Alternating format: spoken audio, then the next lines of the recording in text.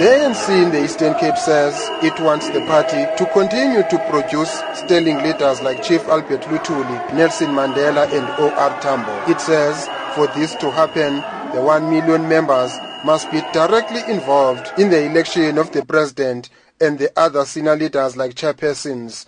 SABC News understands the proposal was discussed at the National Policy Conference in Johannesburg, but a final decision will be taken at the elective Congress. ANC Provincial Secretary Oscar Mabuyane says the proposal will destroy factionalism in the party. We believe that it's a system that can really be a panacea to the organizational challenges that we are going through as far as combating the problem of gatekeeping, membership manipulation, factionalism, but also to make leaders, as the constitution of the ANC dictates, to be accountable to membership. Currently, people are becoming leaders, instant leaders, because it depends on which side are you in. If you are on a slate that is stronger, because it is survival of the fittest and elimination of the weakest, you become a leader, even if you can't even say this to people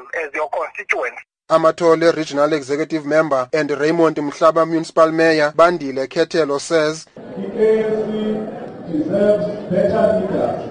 The ANC produced great leaders previously. There's no reason why we should not produce those great leaders now.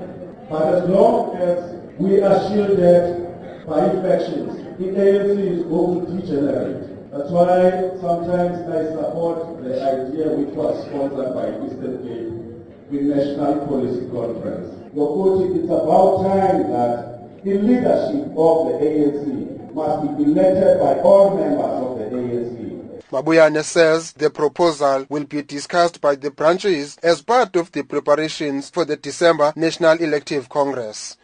We want the leaders that are leading ANC to be leaders that appreciate and respect constituent work. So every leader of the ANC must have a branch of the ANC. Every leader of the ANC must be known by the members of the ANC.